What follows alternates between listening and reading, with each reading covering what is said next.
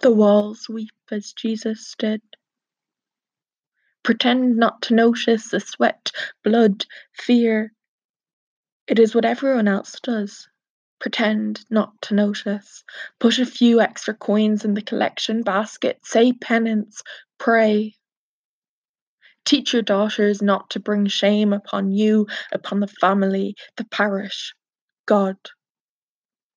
Pretend not to hear her begging for you not to leave her here. Instead, see only her swollen sin.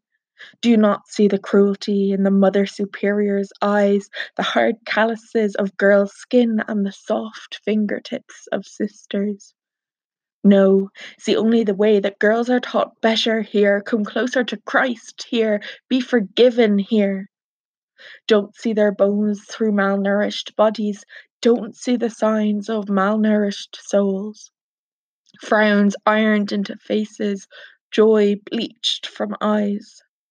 In these laundries, girls code through the wringer alongside bed sheets. Do not take notice of the polished stick in the room where you hand your daughter over, where they change her name. Take her.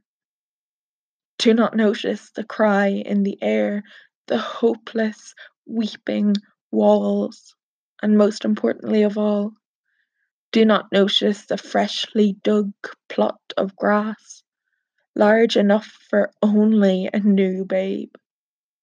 Do not notice the lack of cross or any symbol to mark it.